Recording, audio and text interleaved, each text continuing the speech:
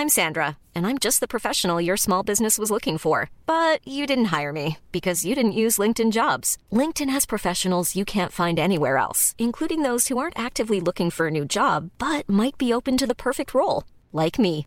In a given month, over 70% of LinkedIn users don't visit other leading job sites. So if you're not looking on LinkedIn, you'll miss out on great candidates like Sandra. Start hiring professionals like a professional. Post your free job on linkedin.com/people today. Millions of people have lost weight with personalized plans from Noom. Like Evan, who can't stand salads and still lost 50 pounds. Salads generally for most people are the easy button, right? For me, that wasn't an option. I never really was a salad guy. That's just not who I am. But Noom worked for me. Get your personalized plan today at Noom.com. Real Noom user compensated to provide their story. In 4 weeks, the typical Noom user can expect to lose 1 to 2 pounds per week. Individual results may vary. Want to get a chiseled look in the jawline? Sculpt and shape your jawline with added volume from Juvederm Volux XC. Juvederm Volux XC is an injectable gel specifically designed to be robust enough to improve moderate to severe loss of jawline definition. And it is the first and only hyaluronic acid filler approved for the jawline. Add volume to your jawline for a chiseled look with Juvederm Volux XC. For important safety information and to find a licensed specialist, visit juvederm.com. That's JUVEDERM.com. Not for people with severe allergic reactions, allergies to lidocaine, or the proteins used in Juvederm. Common side effects include injection site redness, swelling, pain, tenderness, firmness, lumps, bumps, bruising, discoloration, or itching. There's a risk of unintentional injection into a blood vessel, which can cause vision abnormalities, blindness, stroke, temporary scabs, or scarring. Talk to a licensed specialist to find out if it's right for you. Visit Juvederm.com. That's JUVEDERM.com. So what sin allows us to do is to know Allah subhanahu wa ta'ala. Really? To know ourselves. Yes. To be heartbroken and therefore to worship Allah and to depend on Allah in the way that we often don't when we are aware of our piety or our righteousness. It introduces us to our nafs. Professor Ovamir Anjum, Assalamu alaikum wa rahmatullah, and welcome back to the Thinking Muslim podcast. Wa alaikum assalam wa rahmatullah. Thank you. It's great to have you with us. Now, during the month of Ramadan, Muslims look to draw closer to Allah subhanahu wa ta'ala. We do this through a number of actions. Central to our worship is the abstention from food and drink, but also we increase our recitation of Quran. We try to draw closer to Allah subhanahu wa ta'ala through acts of nawafil prayer, especially the Taraweeh prayer and the night, the Qiyam prayers, as well as give in charity, alhamdulillah. It is really a month of spiritual renewal.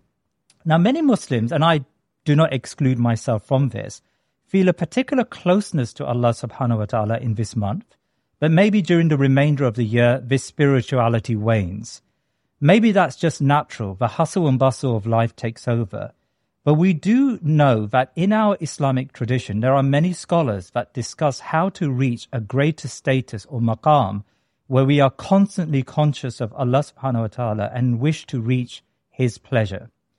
Dr. Ovamir, I have invited you here today to discuss in a very practical sense the advice elucidated in the book translated by the 14th century scholar Ibn Qayyim al-Jawziyah, the Madarij as-Saliqeen, or Ranks of the Divine Seekers, that looks at the place a believer should reach to be pious and attentive to our Lord. Now let's jump straight into the content. I will discuss the context of the book a little later on. From my understanding, Ibn Qayyim makes a distinction between two statuses of a believer, the hal and the maqam. Can you translate these terms for us and explain their significance? Right. Bismillah ar-Rahman ar-Rahim. Alhamdulillah. Wassalatu wassalamu ala Rasulillah. The term hal means, or I translate it as state, and maqam is a station.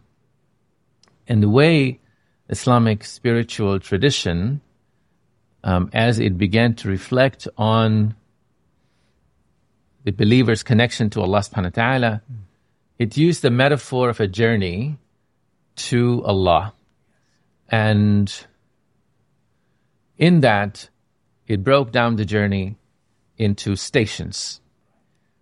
As one goes in the physical journey, and one has to make stops to replenish and reflect and look around and become established and then move to the next station. Mm-hmm. So station, maqam, if you will, or manzila, as it's also called, comes from that. Now, hal is the state, presence, being. But in a spiritual sense, it's a very interesting and important distinction in one's, if you will, self-management of one's connection to Allah. We all feel at moments in our lives a moment of gratitude to Allah for what Allah has given us. That's just a glimpse. That's hal. When it becomes, rather, I should say, when that glimpse becomes somewhat more stable, it's a hal, but it goes away. What are the conditions? What are the kinds of knowledge? What are the kinds of practices, perhaps the physical company and physical practices, that one needs to undertake in order to make that state permanent, to make that state into a station, so that one becomes grateful at that level in a permanent way. And this is something that one reiterates. So in other words, one becomes grateful to Allah in a certain way about certain things, and then based on that, one develops certain practices, and then one has another hal of a higher station, of higher possibility of gratitude. So that state then is as if an invitation from Allah subhanahu wa ta'ala for the believer to come higher up by showing these glimpses.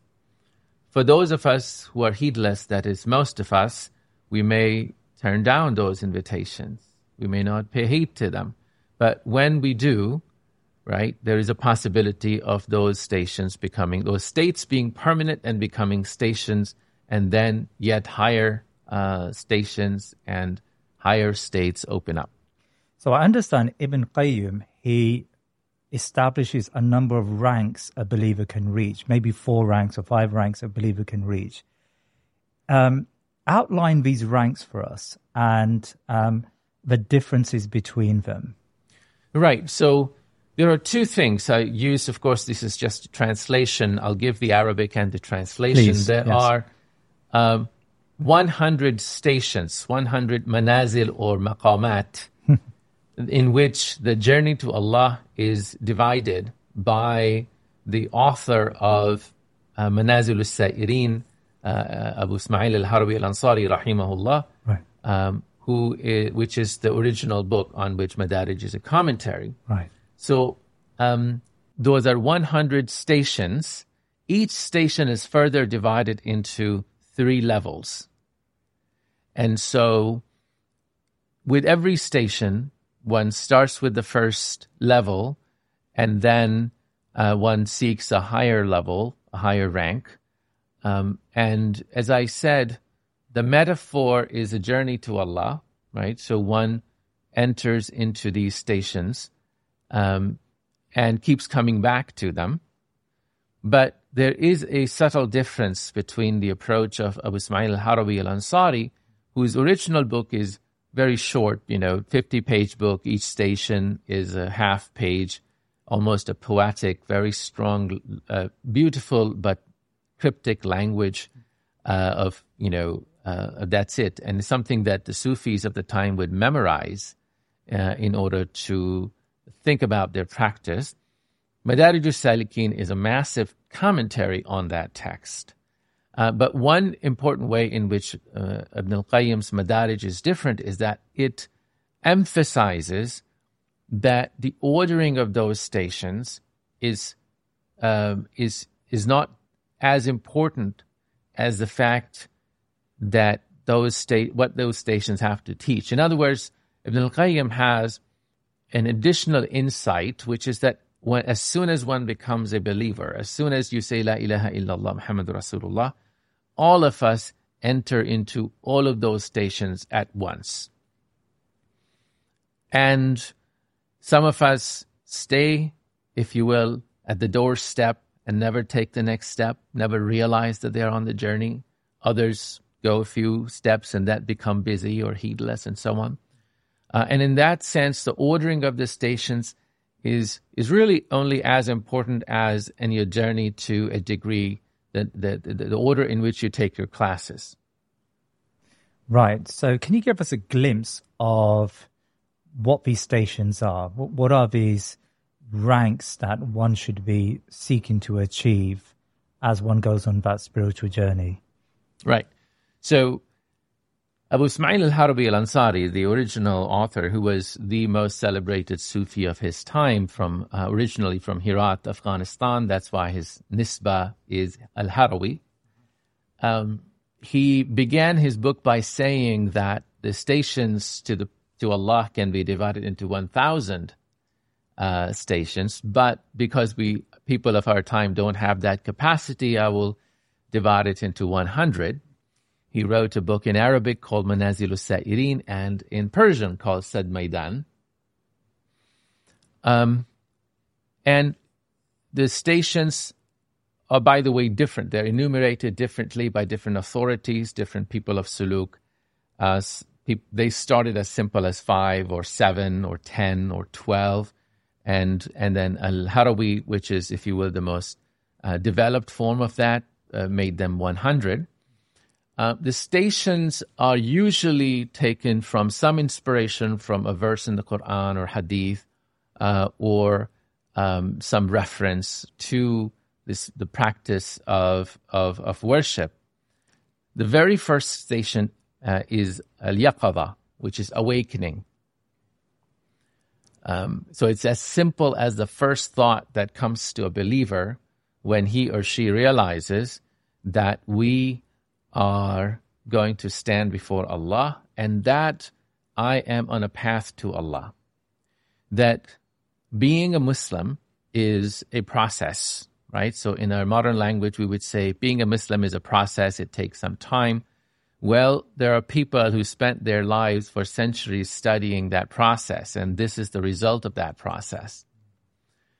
So you start with al-Yaqadha, the awakening, and then you go to stations, initial stations, such as the thought, the fikrah that comes, the fikrah of Allah, of the reward of Allah, Jannah, the punishment of Allah, Jahannam, and the fikrah of one's sins, where one stands vis-a-vis Allah and the blessings of Allah compared to the sins that we have accumulated.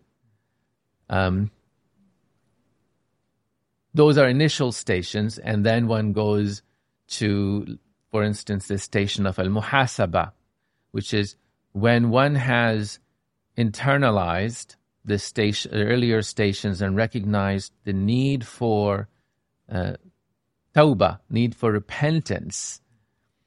That station is one of the most important stations, right? And in fact, in Ibn Qayyim's commentary, a good chunk of the text, which is a couple of volumes of the total 5 or 6 volumes, are dedicated just to that chapter of tawbah, right? Something that's very well known to every Muslim, but we often don't realize that the word tawbah or astaghfirullah, right, to say istighfar, something that we often just say, oh, you did something bad, say do tawbah, right, go back, say sorry to Allah, that it is in fact the most important spiritual station to Allah subhanahu wa ta'ala, to know the secrets of tawbah, to know the tricks that your heart plays on you, that nullify or negate or defeat your tawbah, and the inspiration to tawbah, right? So that's all part of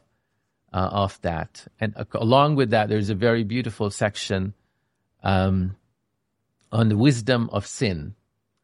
And why is it that Allah allows us to commit sin?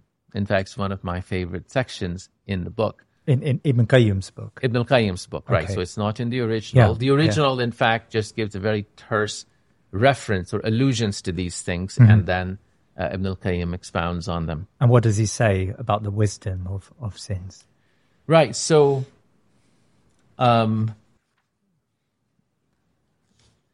if I can... So what sin allows us to do is to know Allah subhanahu wa ta'ala. Really? To know ourselves. Yes. To be heartbroken, and therefore to worship Allah and to depend on Allah in the way that we often don't when we are aware of our piety or our righteousness. It introduces us to our nafs, which is so dear to Allah, that state of the knowledge that we have of ourselves, our weaknesses, and the more we know our weaknesses and the greatness of Allah subhanahu wa ta'ala, the more we know reality, the more we know al-haq.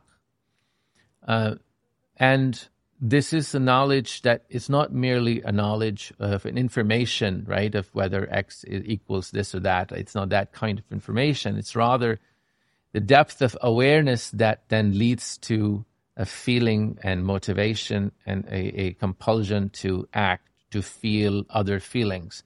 So that feeling of our neediness of Allah subhanahu wa ta'ala, that's what sin allows us to do. There is one section where Ibn Qayyim rahimahullah talks about there are people who are fairly good, righteous, ordinary, if you will, better than average. Other people look up to them as wonderful, righteous scholars, imams, sheikhs, khutaba, speakers. And they have deadly diseases inside of them. But because they're pious, they would never kill, they would never commit zina, right? They would not do anything that is considered haram, the big ones, the big sins, right? But they have deadlier sins inside. And sometimes Allah will make them fall into a big sin out of mercy for them, because only then they would realize the deadly sins of pride, right, or arrogance, or jealousy, or envy, or perhaps contempt that they're nurturing, that they would never come out until and unless they committed sins that were outwardly and fell from people's eyes, and they were forced then to look upon themselves. So this is one of the wisdoms of sin. Another wisdom of sin is that both for yourself, for those who commit sins, and the others who are often victims of those sins or crimes, well, they both have an occasion to turn to Allah in a way that they wouldn't if they just thought they were okay.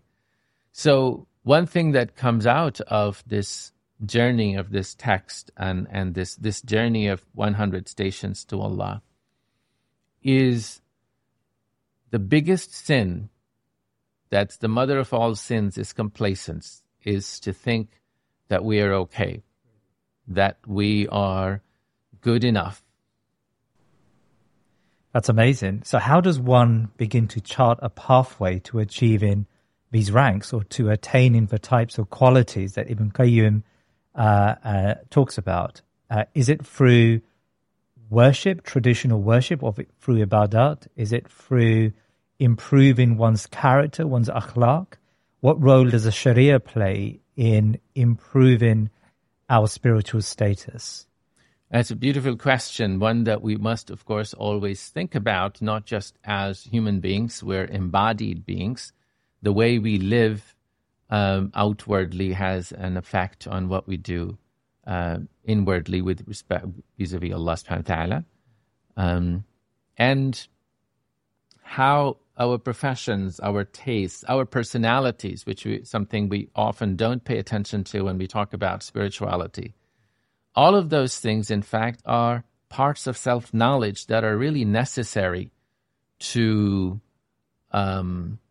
this journey and to our success in this journey. There's a Sufi saying which is incorrectly attributed to the Prophet sometimes, man arafa nafsah faqad arafa rabbah. Whoever knows his self knows his Lord. knowing yourself, knowing your personality, knowing the types of things that you like, types of things that keep your interest, and then remembering that knowledge, embodying it in the process of knowing Allah. And in fact, that makes you better in everything else that you do, in all other relationships. So that's the kind of knowledge that allows us to become better believers. So often there is a tension, perhaps false tension, perhaps a created tension of dualism of knowledge versus inner mystical practice.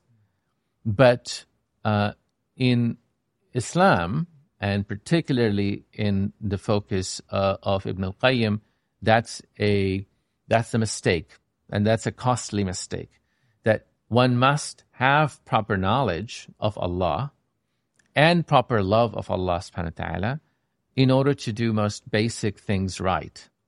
So the very word worship is something that we often underestimate. We often think of worship as ritual. In fact, if you go study anthropology, they would think about, they talk about ritual. And ritual in the English language is often seen as something that is repeated, and often repeated mindlessly, right? That's what almost the word ritual means. But worship, the word ibadah in Arabic is defined by Ibn Qayyim and the ulama of suluk as ultimate obedience to Allah subhanahu wa ta'ala, total obedience to Allah with total and ultimate love for Allah. Now, people often emphasize one or the other, but bringing the two together, the obedience to Allah, which requires knowledge, right? Which requires knowledge of the commandments of Allah subhanahu wa ta'ala, which is a cerebral function. It requires paideya, it requires tarbiyah, it requires training, it requires schooling, it requires masters and teachers, it requires fiqh and hadith and Quran. But then there is an element of love, which is feeling. And that's often something that's not, you cannot read it in a book.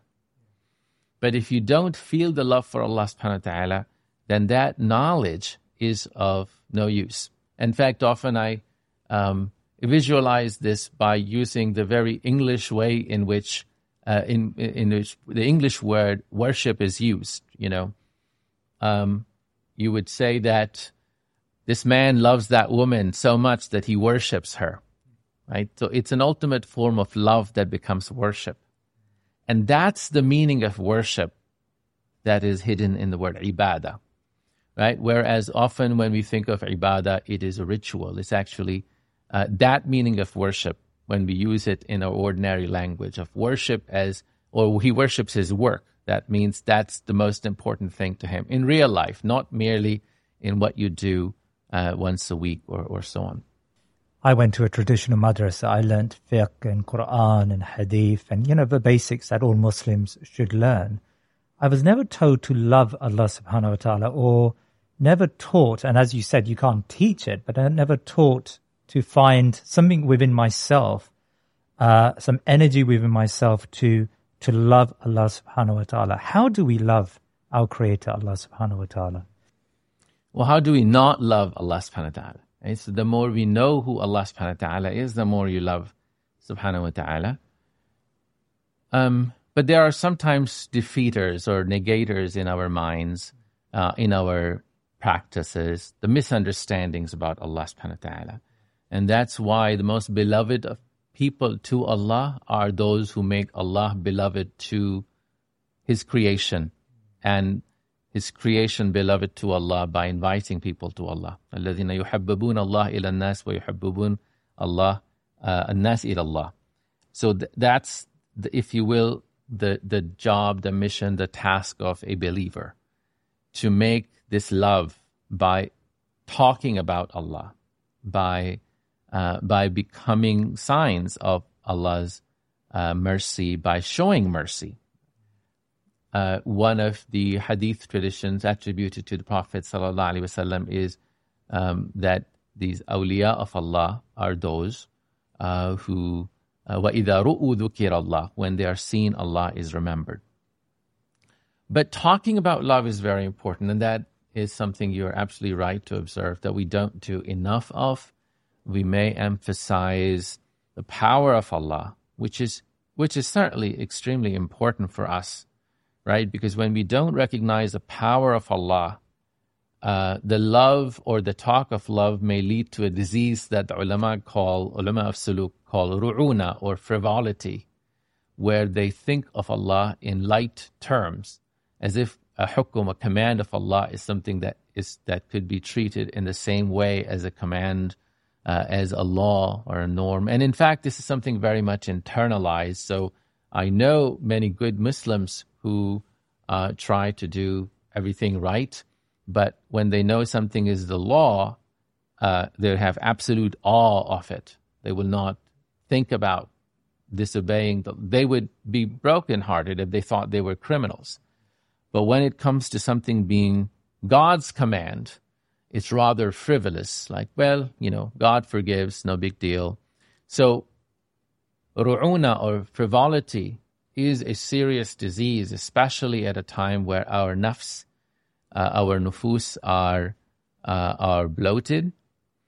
But this, at the same time, what's important for us is to equally to know and talk about Allah subhanahu wa ta'ala, but feeling the haiba, the awe of Allah, along with that love. And one of the ways that all of this is done in the Quran, in fact, it's hidden in plain sight.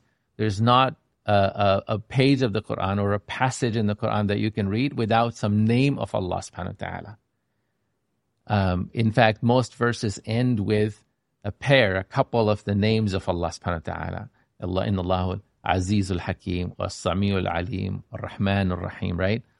These are all pairings, as if the rest of the Quran is just an excuse to teach us those names of Allah. And those names are all sifat, they're all attributes, right? So they're not names as in just identifying who Allah versus other gods. Well, Allah subhanahu wa ta'ala doesn't need those kinds of names. His names are reminders of his attributes, reminders of effectively how and why and to know and love him. So there are all ways to love Allah. Asma'ullah al-husna wa sifatuhu al-ulya. There is a beautiful saying of Imam Shafi'i, rahimahullah, who is a master of both the Arabic language and also this inner reflection. If you look at his poetry, you realize that he was a master of spiritual reflection. And he says everything, كل ما تقوله السنة فهو تفسير للقرآن. Everything the Sunnah says is nothing but an exegesis of the Quran. Everything in the Sunnah, actually it starts before that. Everything that any scholar of Islam, any true scholar of Islam says is nothing but an exegesis of the Sunnah. And everything that is in the Sunnah is nothing but an exegesis of the Quran. And everything in the Quran is nothing but exegesis of the names of Allah subhanahu wa ta'ala. SubhanAllah. We live in a world which is dominated by brashness, a lack of self-restraint, consumerism, individualism. These are traits, these are qualities of the life we live in, the modernity in which we find ourselves. What you're describing requires a great level of self-introspection. How does one break free from these chains around us that force us not to think about ourselves, but to think about the flaws in others, or think about the aspiring to the material life around us? How does one achieve that level where one is consistently thinking about these character flaws and personality traits in order to improve them? Right. So let me first reflect a little on the description that you give rightly of the nature of modern life, that it's become busier and so on. But human beings have always struggled, right? Shaitan is not a new phenomenon. Sin is not a new phenomenon. And the pharaohs and Hamans and Qaruns of the world are not new. So in a sense, this is the beauty of this science, this knowledge of suluk, that ruh and our soul and its relationship to Allah, it's exactly the same struggle as the very first human being would have had. That's one thing, in a sense, that cannot be contextualized. And so the wisdom that we hear from Adam and Noah and Ibrahim and Isa and Musa and Muhammad alayhim as-salam ajma'in, those are timeless struggles. Those are the truest struggles of humankind. Everything else is an excuse for those struggles, for those insights. That's why Allah subhanahu wa ta'ala has created us. In some ways, our modern life allows us a lot more time a lot more leisure time than ever before, right?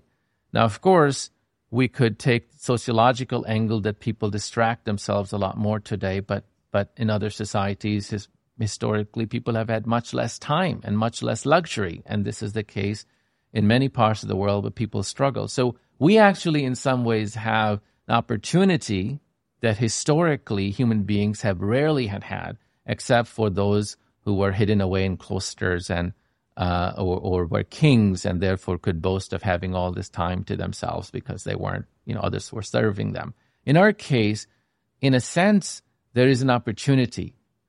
All kinds of distractions that we have from our cell phones and computers and other things, they are much less powerful than the pangs of hunger and fear of one's safety, which still haunts so many people in the world. So, in a sense, this relationship to Allah should always start with shukr, rather than complaining about the world, of what we do have. And we have a lot, both in terms of knowledge of Islam, knowledge of the world, knowledge of the folly of the world, right? That's a very important knowledge. Knowledge of our own follies. You can look at the world today and say, what's wrong with the world? But you could look at it and say, what's wrong with me?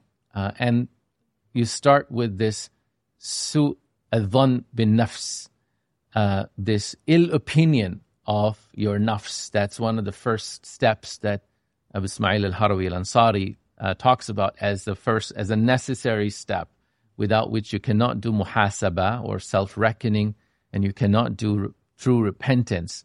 If you don't really know, if you don't really think, if you don't have an ill opinion of your own nafs, then you don't really know what this journey is about. Give me an example of some of those traits that are mentioned in this book and mentioned in book of the previous book that you mentioned. Give me examples of personality traits we all should be looking out for when we go on this journey of introspection. Looking out for as in trying to acquire? Or traits that we should try to get rid of, problematic traits within our personality.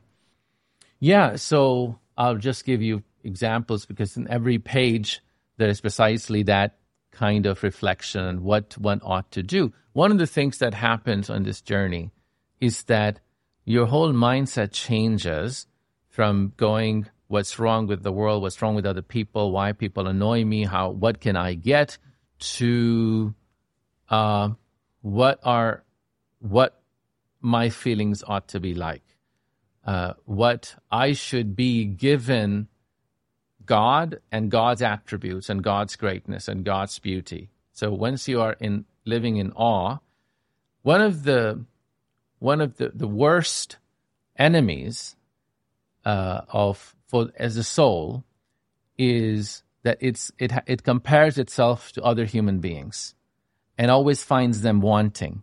It finds fault in them. And so when it does anything bad, it justifies by looking at them.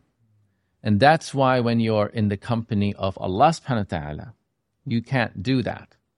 You know the greatness of Allah. You know the beauty of Allah. You know the mercy of Allah. You know the attributes of Allah. So You go from comparing yourself to those below you to comparing yourself to the mercy of Allah. You don't compare yourself to Allah in any way, serious way, but insofar as what Allah has given you. And then you compare yourself to other human beings who are better than you. As the Prophet Muhammad sallallahu alaihi wasallam has this beautiful advice. If that's one thing, if you want to remember from this conversation today, is when it comes to this dunya, when it comes to matters of this world, of this life, look at people below you who have less than you and be grateful. And when you think of virtues of afterlife, look at people above you. Because one of the things that that encourages you, perhaps for most of us, the most important thing that encourages us to go to Allah subhanahu wa ta'ala is precisely that comparison with the righteous. So knowing the stories of the righteous, knowing the stories of prophets and the companions and the righteous, it changes the world in which we live. Now, one would say, remember we talked about the ranks. At higher ranks, we don't worship Allah subhanahu wa ta'ala just because what Allah has given us, but we worship Allah, and we only seek to reach that state. Perhaps they're only glimpses. We worship Allah for who Allah is, and that's why the very beginning of the Quran is alhamd, with alhamd, alhamdulillahi rabbil alameen. Not ashukr lillah, alhamdulillah. Because alhamd is something deeper, more eternal, more timeless.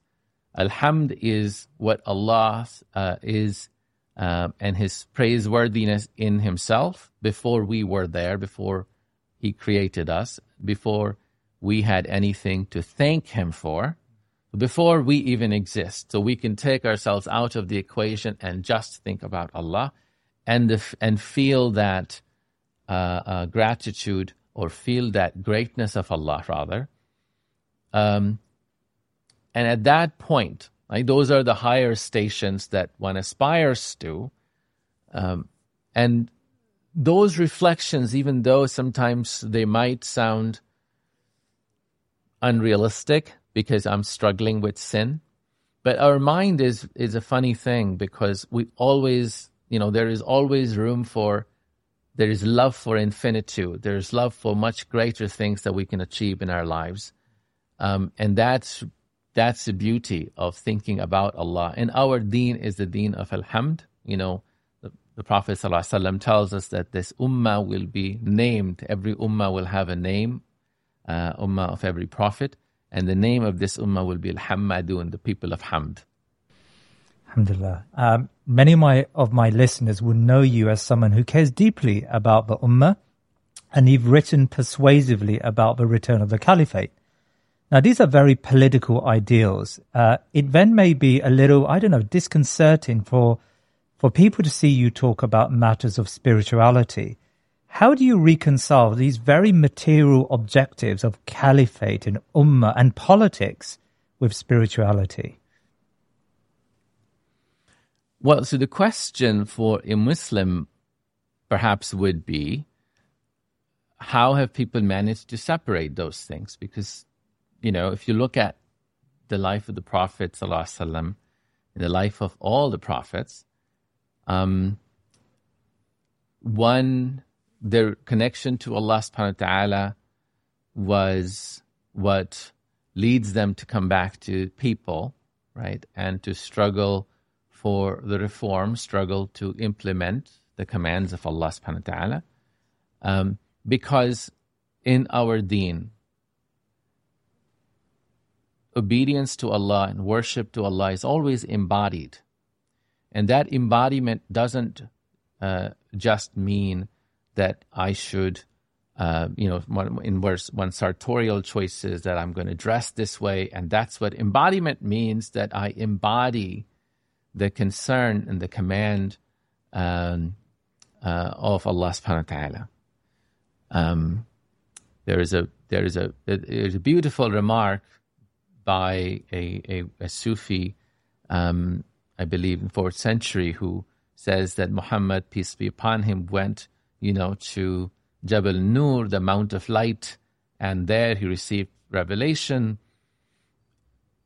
and then he came back, and I would not have, right? But the Prophet ﷺ's mission began after he came back, rather than, he didn't go and seclude himself from the people after that, except at night, right? When he would pray to Allah subhanahu wa ta'ala. And every prayer is a small form of seclusion when you're with Allah subhanahu wa ta'ala alone. And we, of course, Ramadan, and this is, I guess, fitting to talk about that. Ramadan is that time which is we separate out from our ordinary time, almost as a training session to be with Allah subhanahu wa ta'ala.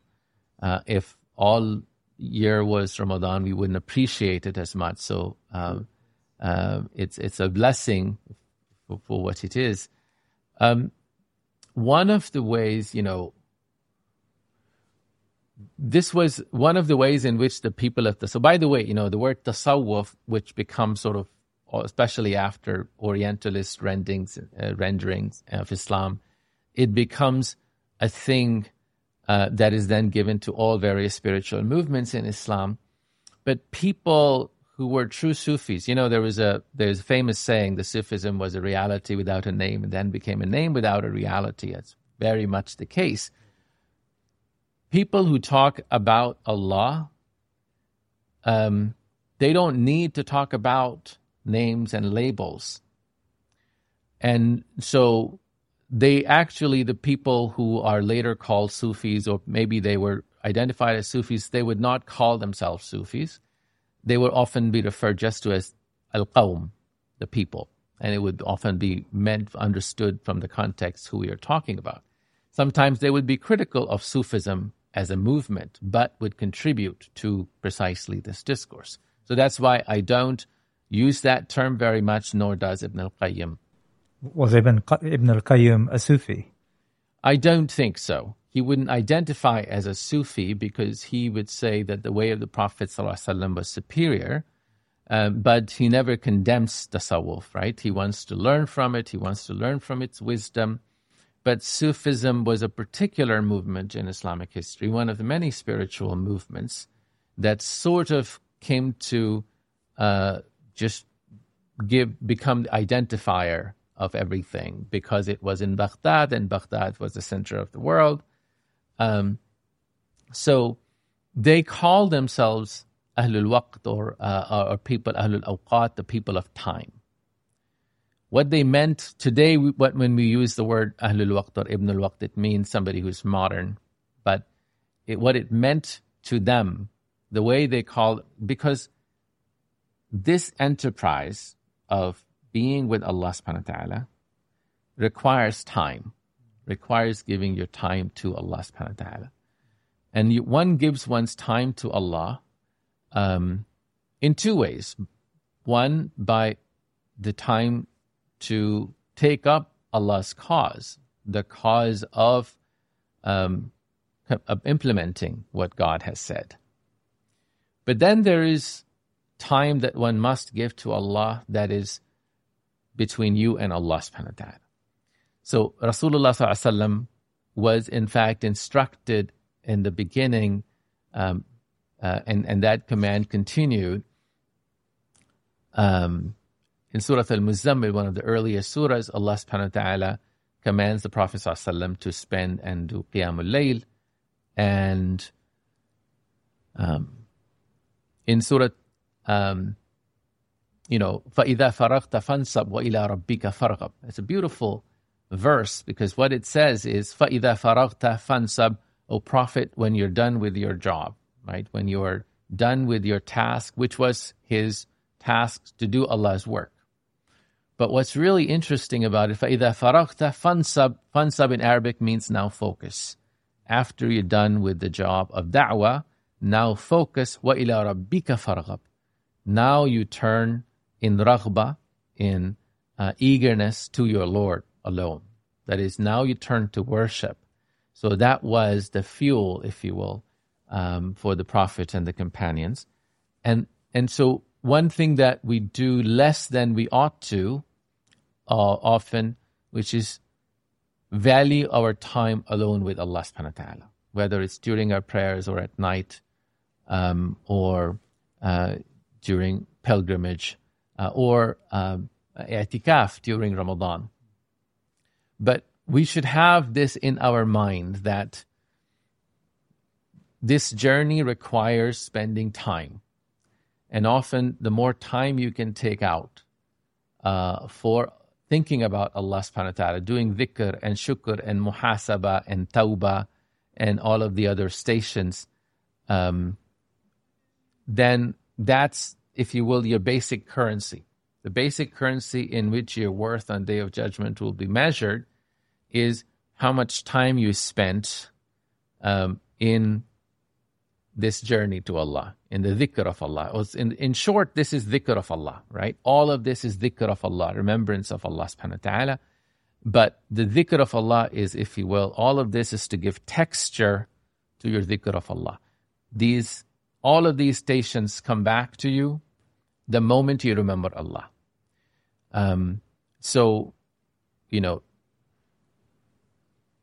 Our worship of Allah subhanahu wa ta'ala is only as good as our knowledge of Allah, our embodied knowledge of Allah subhanahu wa ta'ala.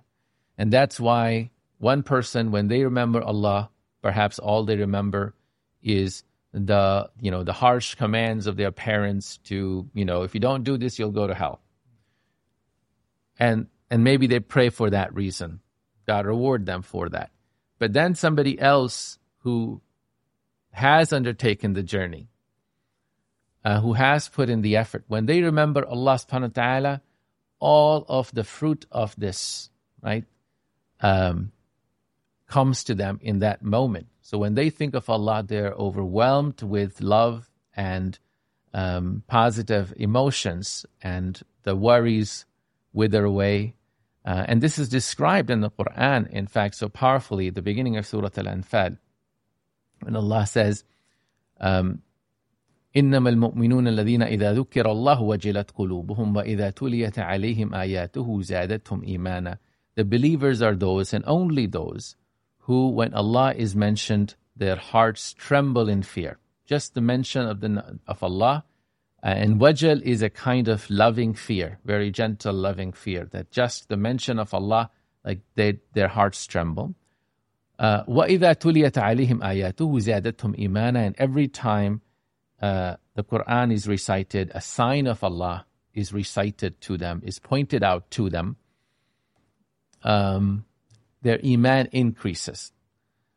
So imagine what it would take for us to make this ayah true for us, that when the name of Allah is mentioned, our state changes. That requires knowing Allah subhanahu wa ta'ala. And that's the work. That's the journey. I want to understand the relationship between Ibn Qayyim and Ibn Taymiyyah. Now, I understand Ibn Qayyim was the student of Ibn Taymiyyah, a very devout student. He shared some time in prison with his teacher.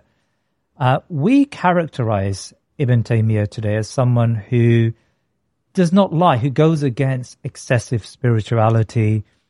Maybe some use Ibn Taymiyyah to argue against Sufi traditions, for example.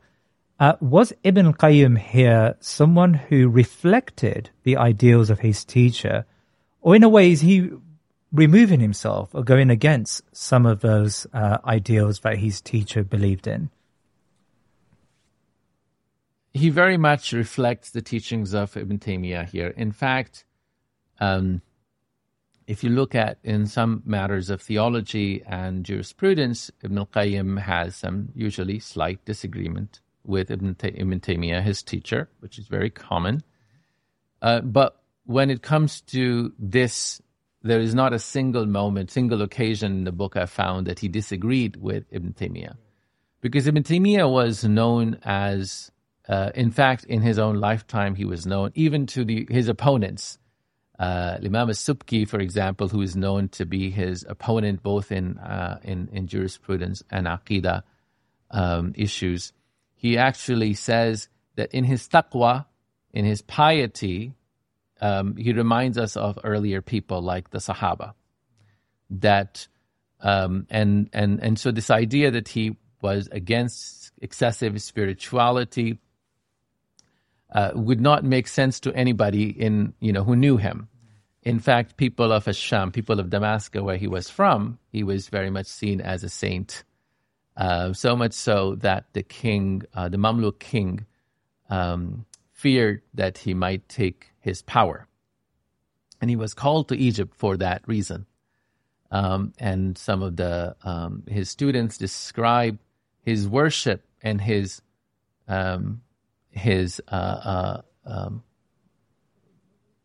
worship and the feeling of the love of Allah subhanahu wa ta'ala was so much that for Ibn Taymiyyah, he would in fact leave the city and go into the wilderness in his worship because it would be overwhelming for him. So he emotionally very much was overwhelmed by, and this actually reflects in his fatwa as well. There's usually Imam al-Ghazali rahimahullah is seen as the paragon of tasawwuf, and Ibn Taymiyyah is seen as the opponent, but that's not quite the case. Imam al-Ghazali, in fact, was somebody who was more academic, who was trying to introduce tasawwuf to the work, but himself, he wasn't recognized as a Sufi of his time. Whereas Ibn Taymiyyah had mastered the teachings of tasawwuf, or the teachings of the sunnah that he believed were superior to tasawwuf. Ibn Taymiyyah himself or Ibn Qayyim, neither of them called themselves Sufis. We do have some record that Ibn Taymiyyah may have, there is an account that he may have taken the bay'ah of the Qadiriyya tariqah, but that depends on the authenticity of the document. So historians typically tend to look at the actual writings, and there you find very strong spirituality, a very strong sense of adherence to dhikr, adhkar, adherence to, he would say that if I don't make my dhikr after Fajr, for example, he would sit for hours to do dhikr, and if I don't do that, he said he wouldn't be able to do the rest of what he does. So when it comes to this issue specifically, Ibn al-Qayyim is almost a muqallid of Ibn Taymiyyah, and in all other matters, he is in fact much more of his own jurist and theologian. I want to understand where Ibn al-Qayyim differed with other Sufi movements or other strands of spirituality. I understand that he developed on the ideas of Sheikh Harawi al-Ansari, but he also has mild criticism of Harawi Ansari's perspectives. Can you just fit him in to the wider picture of Sufism and his potential criticisms of some of these movements? So the stereotypical understanding of what Sufism is, and the Hanbalis and Ash'aris and all of these are usually remarkably off base. To give you an example, Abu Ismail al-Harawi al-Ansari was the master Sufi of his time, but he was absolutely dead set against Ash'arism and Kalam. In fact, he was expelled from his city, Herat, because he could not stop condemning Kalam. So the idea that, because at that time in history, Tasawwuf and Kalam were at loggerheads. They were two different ways of reaching God, and they were seen as incompatible. Kalam being theology, rational theology, scholastic theology. Okay. Today, they are seen as almost necessary part of the traditional package. This was not the case historically for the most part. Similarly, an interesting, for instance, difference between Ibn Taymiyyah and Ibn Qayyim. Ibn Taymiyyah and Ibn Qayyim come from the Hanbali tradition, And Hanbalis were traditionally very strong in their spirituality, and they condemned scholastic theology because it was cold, rational, and it didn't quite capture the greatness of God in the same way. At least that was the claim, right? Another very interesting point that sort of sheds light on this, again, what we find to be ironic today. There are Sufis who would say, burst out in ecstatic statements, ecstatic outbursts. They're called shatahat. Al-Ghazali, rahimahullah, found those to be unacceptable, in fact, and he would say if such statements are blasphemous and should be punished as such. Ibn Taymiyyah, as well as Ibn Qayyim, they would say that, in fact, this hal that we were talking about earlier is a real thing, and when it overtakes real, true worshippers, true salikin, one does, in fact, say things that one doesn't know. It is like being in a fullest state of fullest stupor. It's like in intoxication. And therefore, people who say that, who are, in fact, in that state, they should not be considered responsible for those. Not that they said this is a good thing to do so, but rather it can be excused.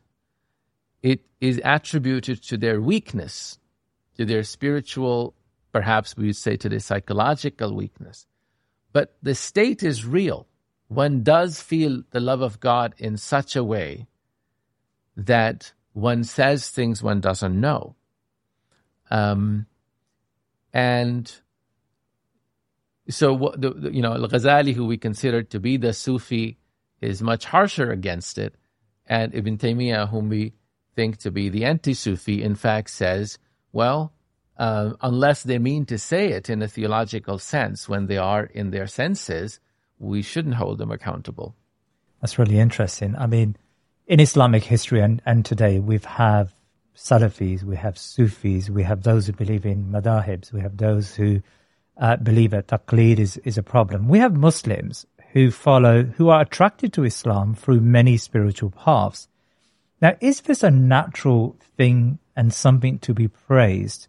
Maybe we can praise the diversity within Islam, that it allows for people to access the faith in very different ways. Or should we be aiming to regiment Muslims into a more coherent intellectual and spiritual tradition? So that's a very interesting, a very important question.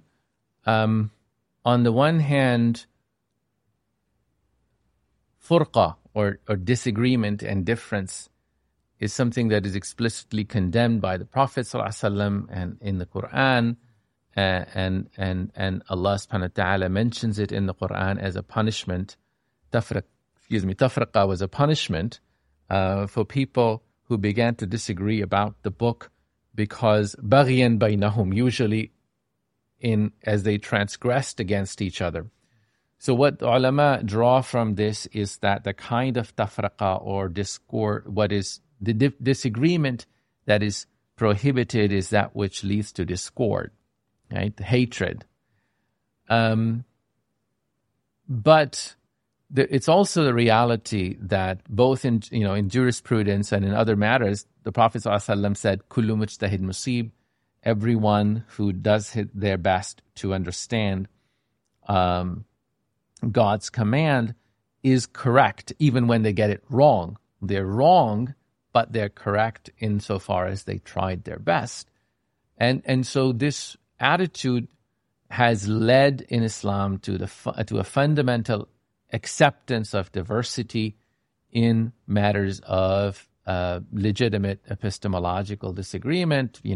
There's a limit, our knowledge is limited, this is the best we can do.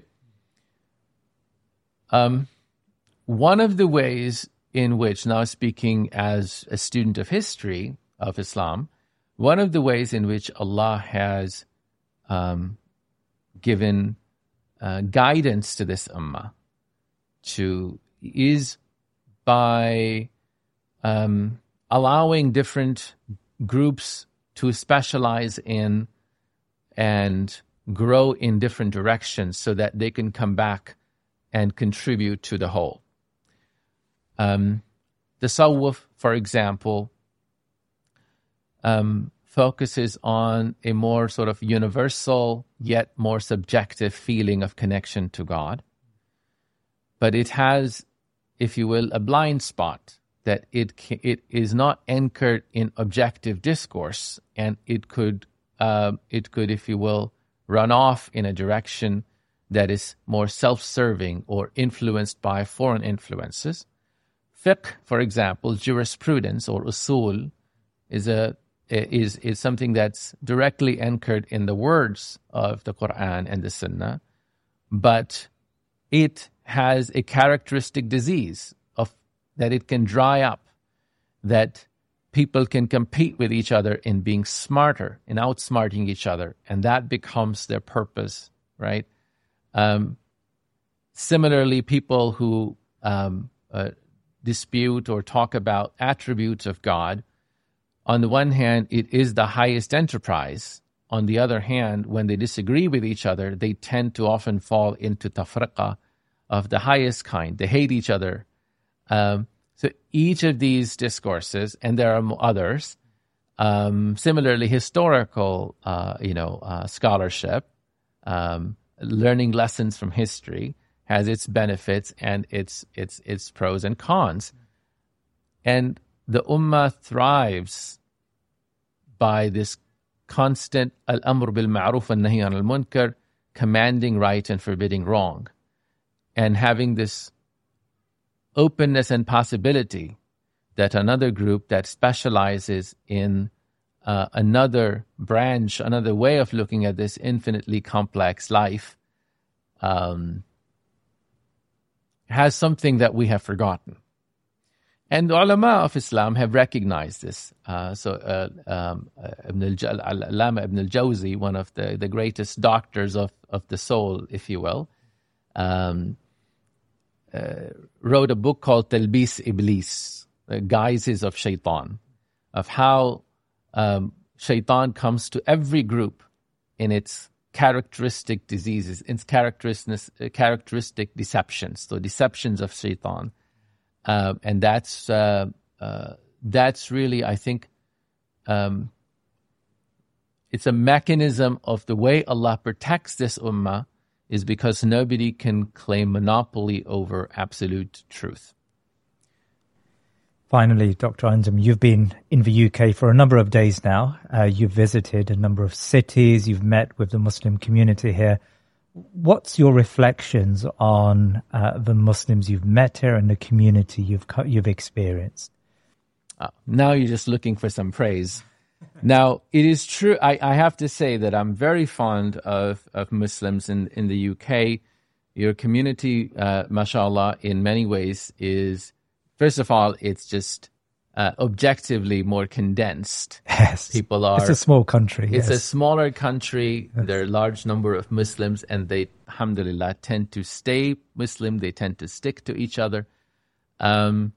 And despite all the disagreements or whatnot you may have, there is some really great blessings that people, even when they're disagreeing for Allah. And many people, as a result, are more religious. And even when they are religious, almost in competition with each other, which is natural, I do find that to be very refreshing. And not to say that we don't have that in the United States, but the United States is much bigger, and Muslim community is smaller, and also there are many such things that we do need to learn from our brothers and sisters in the UK. Another thing, of course, that's of great value to me is that UK Muslims are very ummatic. They care about what's going on in the Muslim world and other places in the world. I'm very impressed. You have biggest protests, whether it's war in this or that place, or famine or other things. So may Allah bless you and increase you in that. That's really inspiring. Jazakallah khair. Thank you very much for your time today. Jazakallah khair. You're most welcome. Please remember to subscribe to our social media and YouTube channels and head over to our website thinkingmuslim.com to sign up to my weekly newsletter. Jazakallah khair. If you're looking for plump lips that last, you need to know about Juvederm lip fillers. With Juvederm Volbella XC and Juvederm Ultra XC, your lip look, whether it's subtle or bold, can last up to 1 full year with optimal treatment and no additional maintenance. Find a licensed specialist and see if it's right for you at Juvederm.com today. That's JUVEDERM.com.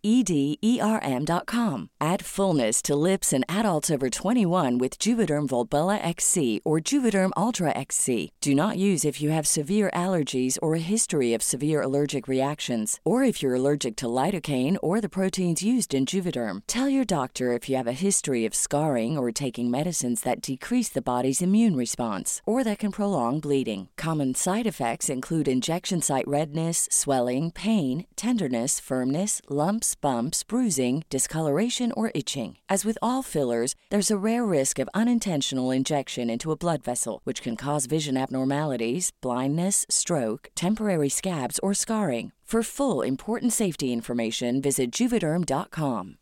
Hi, I'm Daniel, founder of Pretty Litter. Cats and cat owners deserve better than any old-fashioned litter. That's why I teamed up with scientists and veterinarians to create Pretty Litter. Its innovative crystal formula has superior odor control and weighs up to 80% less than clay litter. Pretty Litter even monitors health by changing colors to help detect early signs of potential illness. It's the world's smartest kitty litter.